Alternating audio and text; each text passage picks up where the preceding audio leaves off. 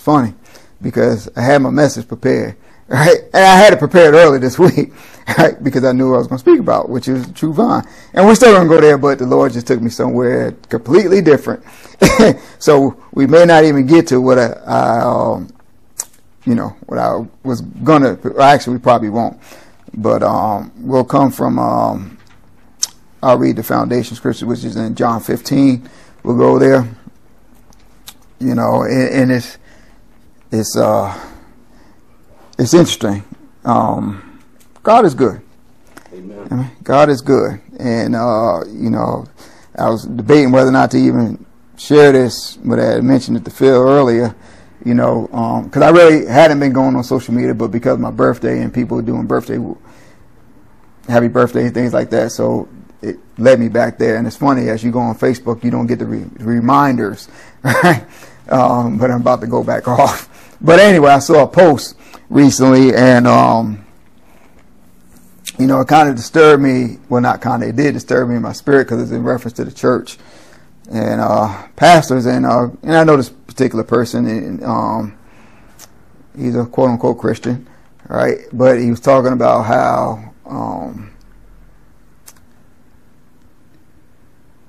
and I get the premise of what he was trying to say in reference to the church not being a building per se, in which, you know, we have to come and gather. But he took it a step further in the essence of saying basically, you know, we don't need the church per se, you know, to basically, and I'm paraphrasing because I can't remember all that he said, in reference to, you know, being a Christian, we don't really, and he mentioned how we don't need, no, he didn't mention it, but he insinuated basically we didn't need pastors per se, because he said it was only mentioned, pastors only mentioned one time in the New Testament, but you know, there's a lot of things he fails to mention, and this is sometimes, and not meaning as a negative connotation, where we could be ignorant of some things, because it's like, what was Paul trying to do when he was going through in the book of Acts? He was establishing churches, right? When he sent Timothy to Ephesus to be a pastor of a church, right? And what is he doing? Titus, right? So when you look at 1 Timothy and you look at Titus, those are all the things. He even in Titus, he talks about, you know, the qualifications for a bishop, elder, deacons, right? And he talks about how we should function and how we should carry ourselves and how the church should function within the church, right? So those are things that, you know, we could be ignorant sometimes because we want to give our opinions and we're not truly giving the scriptures. Because he didn't give not one scripture for what he said. He quoted scriptures here and there, you know, but, you know, nothing like verses.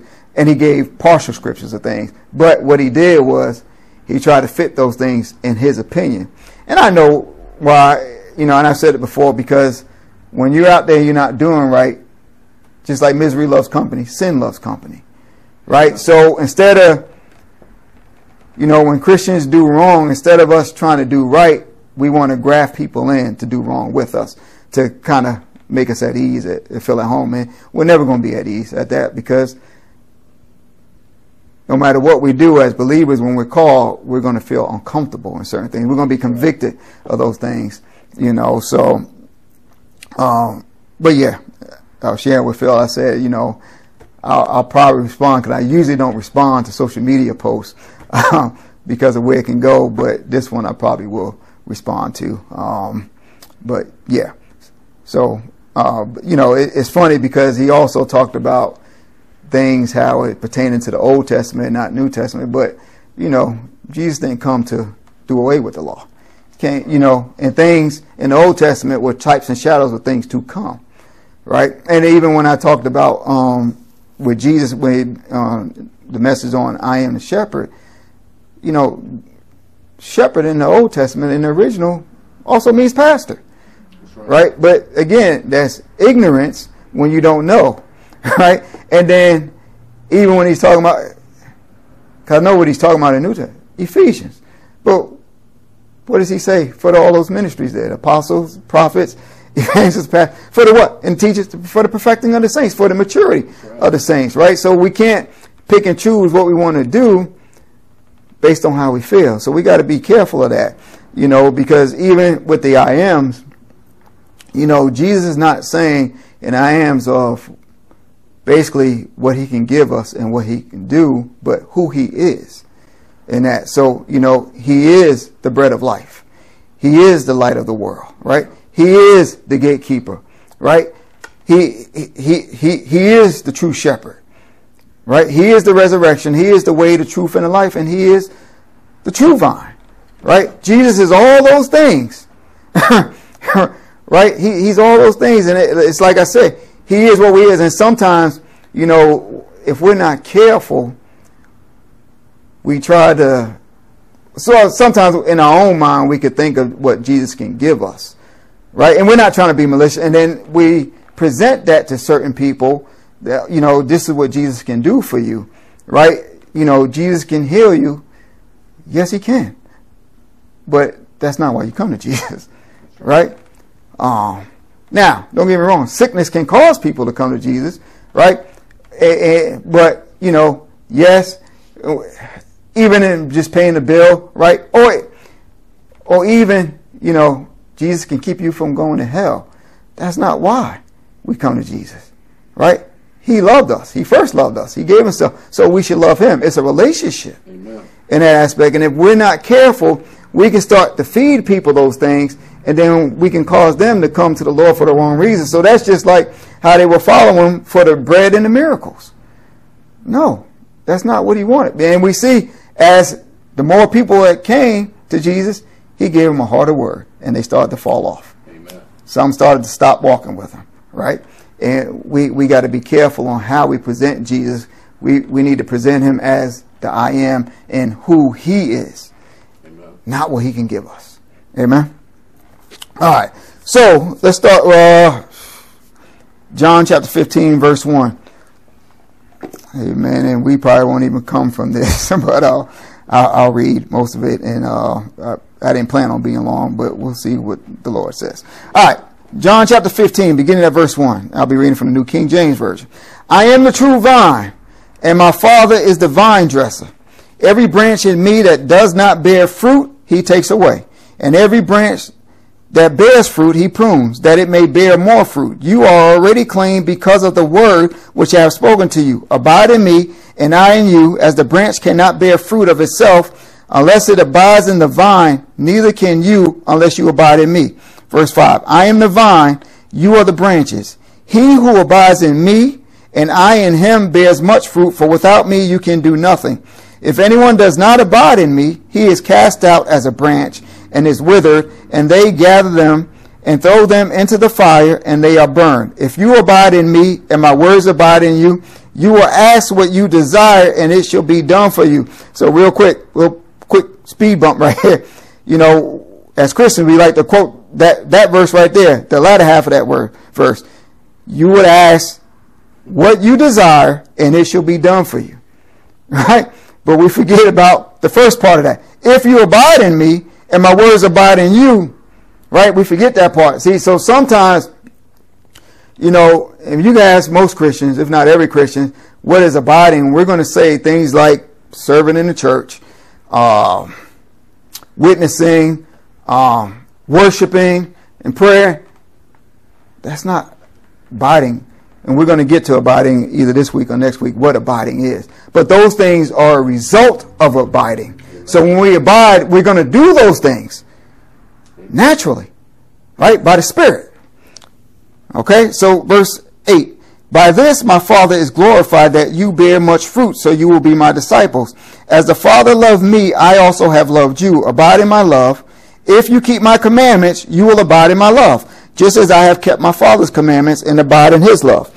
These things I have spoken to you, that my joy may remain in you, and that your joy may be full.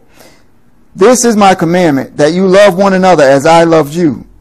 Greater love has no one than this, than to lay down one's life for his friends. You are my friends if you do whatever I command you. No longer do I call you servants, for a servant does not know what his master is doing, but I have called you friends. So he said, I have called you friends. But previous to that, he mentioned commandments quite a bit. All right. So, for all things that I heard from my Father, I have made known to you. Verse 16. You did not choose me, but I chose you and appointed you that you should go and bear fruit, and that your fruit should remain, that whatever you ask the Father in my name, he may give you. So that's another one we will quote, right? Just going up to, I think it was verse 7 or verse 8, right? So that whatever you ask the Father in my name, he may give you, right? But he says, you did not choose me, but I chose you, right? So when we come into Christ, he chose us. He elected us, right? So this is why I always tell believers that we are all God's number one pick, right? Because I saw it was a song that, because I listen to music when I sleep, and it was a particular song, but I got up and then and I recognized the voice, but I wasn't sure if it was that person. But anyway, I read the comments under it, and what they said was, one of the persons said, "Oh, she is so anointed. I want to meet her." It's like, huh? It's like every born again believer is anointed. That's right? But we place more emphasis on people. The only one we should be trying to meet is Jesus. Right? But we place an emphasis, and we try to say, well, this person's anointed, like they're more anointed than somebody else.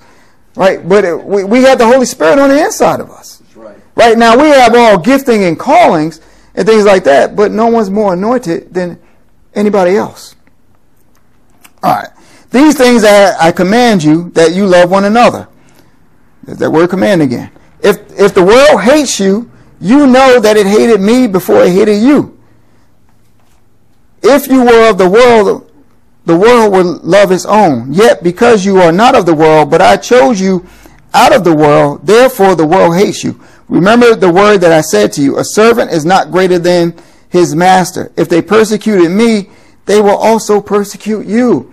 So why do we think that it's strange when we or our faith get persecuted?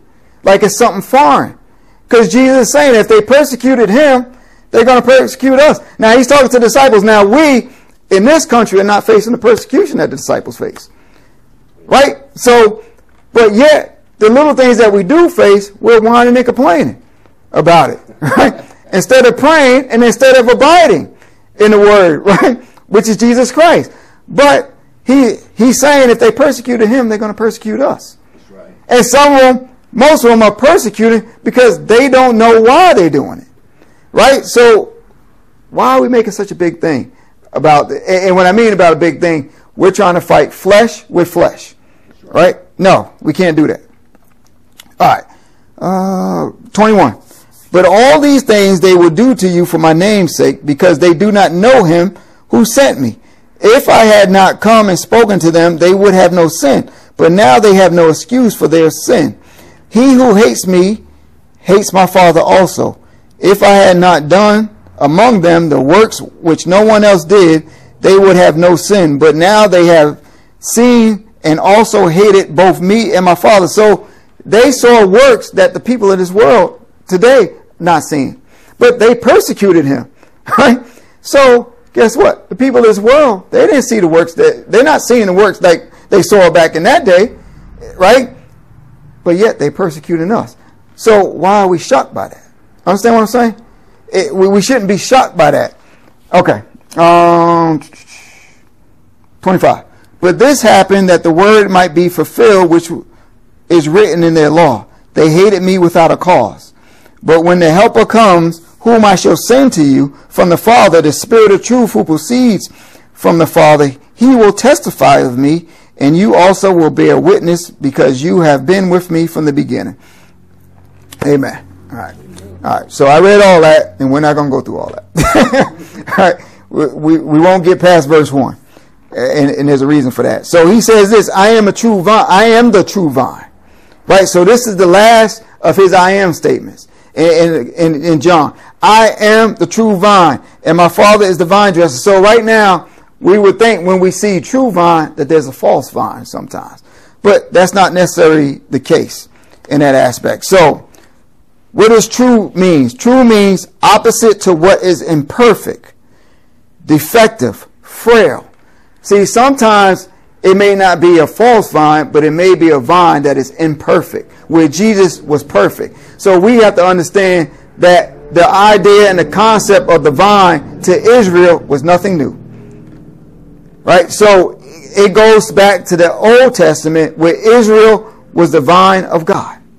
Right? So we learn that in Jeremiah 2 and 21, Deuteronomy 32, verse 32 and 33, Hosea 10 and 1, Isaiah chapter 5, and other scriptures all make reference to Jesus being the vine. So real quick, let's turn to Psalm chapter 80. Is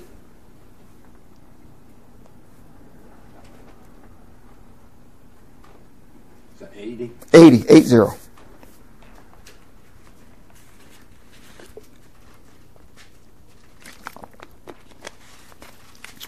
Verse 8.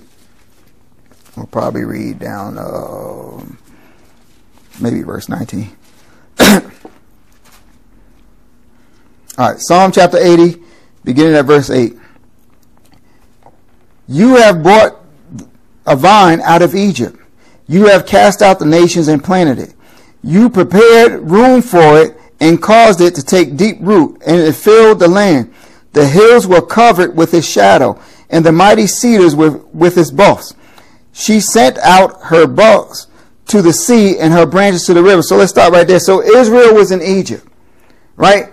They got planted there, going all the way back to Joseph. Now, Israel in Egypt, they were on the side of Goshen, right? So even though they were kind of away from the main area of Egypt, they still adopted some of their ways and their culture and got ingrained with the things that Egypt was doing. But God still multiplied them, right? So when it was time, God plucked them out and established them and planted them eventually in Canaan, right? So we know that there were also other nations there in Canaan that God drove out, right? So now he plucked them and planted them in Canaan, the vine there, and they began to grow. And even though they were not as, I guess, sophisticated and had the weaponry as the other nations who they drove out, God still caused them to prosper. And see, initially, Israel was supposed to have the influence on the other nations and people. But what would happen? Israel started to become complacent and started to integrate over and over with the other nations, right? And instead of bearing good fruit that was nutritious, they began to become wild berries that we couldn't eat. All right? So let's go to verse 12. Why have you broken down her hedges, so that all who pass by the way pluck her fruit? The boar out of the woods uproots it, and the wild beast of the field devours it. Return, we beseech you, O God of hosts. Look down from heaven and see and visit this vine. So again, this vine, the vine being Israel. So, in other words, that wild boar that was going and trampling and uprooting things, that was the enemies coming, because every time Israel would sin, and I didn't research this, but look, I kind of changed my point, but it's long the same thing. So, as you go, as we look back, each time Israel sinned, they will get away from the things of God, but then they will start to repent. But as time went on, more and more, they stayed in their sin a lot longer, right? So every time they sin, guess what? And they would get defeated. They will be oppressed by other nations. They will blame the other nations and the Gentiles before they will look at themselves, right? And God, and I guess that kind of ties into the Facebook post I was talking about, right? Because he's talking about the church, but he's got issues, right? Just like Israel did. So I guess maybe that's why God wanted me to see that. But anyway, so anytime Israel pulled away from God, God sent another nation to oppress them. And they didn't just get oppressed, but a lot of times they got devoured, right? So we see it, Assyria, the Babylonians, the Medo-Persians, the Romans, they all became oppressors, right? And even all the Canaanites and even them, right? And the Philistines, those are all nations that they had to deal with. All right, so let's keep going. In verse 15, and the vineyard which your right hand has planted, and the branch that you made strong for yourself, it is burned with fire, it is cut down, they perish at the rebuke of your countenance. Let your hand be upon the man of your right hand. Let your hand be upon the man of your right hand. Who's the man of your right hand? Jesus Christ. See, he's speaking, so Israel's a vine here, right? But they're messing up, right? So let your hand be upon the man of your right hand, upon the Son of Man, whom you made strong for yourself. So Jesus was also known as what? The Son of Man, right? Verse 18, then he will not turn back from you. Revive us, and we will call upon your name. Restore us, O Lord, God of hosts. Cause your face to shine, and we shall be saved. Amen. All right, we'll start right there. All right, so going back to verse 17, let your hand be upon the man of your right hand, upon the Son of Man, whom you made strong for yourself. So Ephesians 1:20 says this, which he worked in Christ when he raised him from the dead and seated him at his right hand in the heavenly places. Hebrews 8:1 says, now this is the main point of the things we are saying. We have such a high priest who is seated at the right hand of the throne of the majesty, get a tongue tie, in the heavens. So Jesus is the Son of Man. Jesus is at the right hand of the Father, right? So again, Israel was supposed to be, again, the nation, God's seed, his peculiar people, right? But they kept messing up. And see, if Israel had his way, or her way, they would have never engrafted in the Gentiles nations. But the true vine did. Right. The true vine did. All right, so let's go to Matthew 21. We'll probably finish with this. Matthew chapter 21.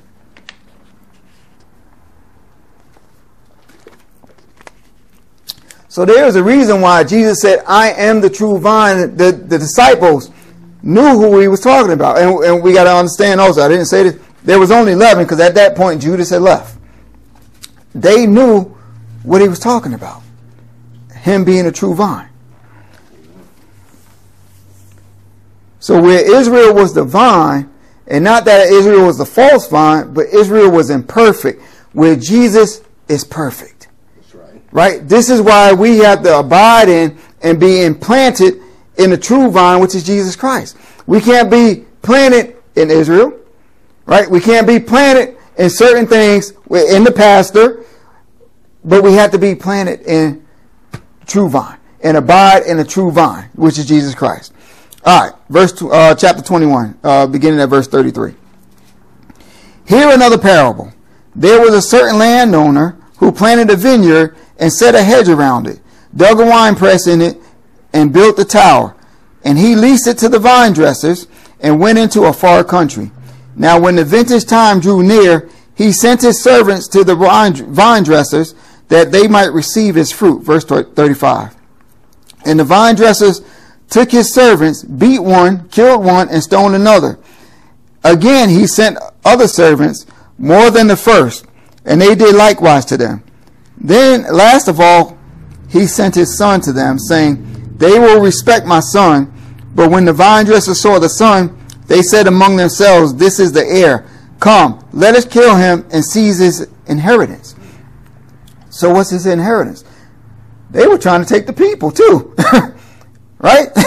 All right, verse 39. So they took him and cast him out of the vineyard and killed him. What did they do to Jesus? They cast him out of Israel, right? By killing him in the flesh.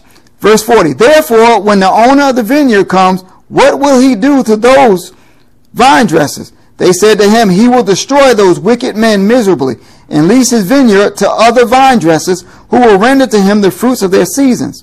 Jesus said to them, have you never read in the scriptures, the stone which the builders rejected has become the chief cornerstone? This was the Lord's doing, and it is marvelous in our eyes. Therefore I say to you, the kingdom of God will be taken from you and given to a nation bearing the fruits of it, and whoever falls on this stone will be broken, but on whoever it falls, it will grind him to powder. So, we got 6 main characters here in this parable, right? So understand, parables are not necessarily a word for word, but it's explaining a point, a theme. All right, so the 6 main characters is this. The landowner is God. Right? The landowner is God. The vineyard is Israel. The vine dressers, tenants, farmers, depending on your translation, are the Jewish religious leadership. The landowner's servants are the prophets who remained obedient and preached God's word to the people of Israel. The Isaiahs, the Amos, the Zechariahs, John the Baptist. All right?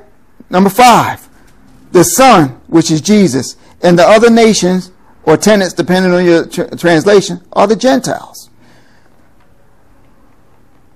So, in the Old Testament, the vine dressers were really the religious leaders, right? But in the New Testament, God is taking over.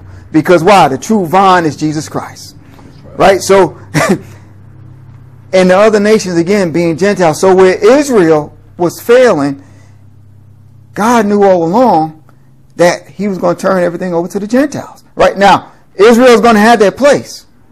Right? God has not forgotten Israel. Israel is still God's chosen people. But for now, in this time, in the new covenant, it is just Gentiles. Right? So he's placed us here. Why? Because now he's given us the Holy Spirit. Why? As long as we stay connected to the true vine and we have the comforter like we read at the end of John 15, guess what? Now we can go and bear fruit and be nutritious to other people. Amen. Right? But if we're not careful, we can start to be like Israel. Right? And start becoming religious or start doing things based on our own opinions when things don't go our way. Or we get caught up in the titles like the religious leaders. Because that's why religious leaders were doing what they were doing to Jesus. They got caught up in their titles, their position. That's right. And they wanted to take Jesus out so they could have all those things, have those notoriety, and not worried about Rome coming. And removing them, because Rome wanted them to control the people. So there wouldn't be uprisings and things like that.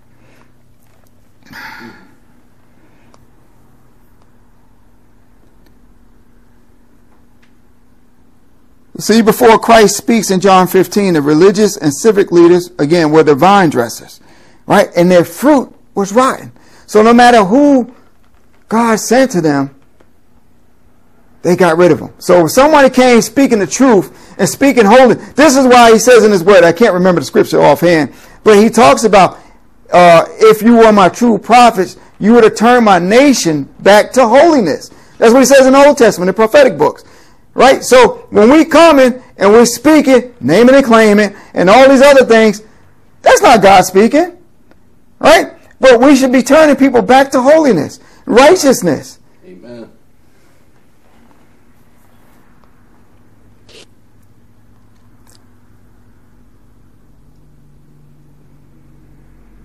So as Christians, we got to be careful. Christians and Christian leaders, we could tend to water down the message in an effort to not be broken or delivered from our problems. So what do I mean by that? It's just like I talked about with that post, right? Instead of seeking accountability, we could find ourselves trying to influence people, trying to bring them down to our level to cause them to sin. And God doesn't want that. But God, all he's saying is this. Jesus is saying in John chapter 15, abide in me, the true vine.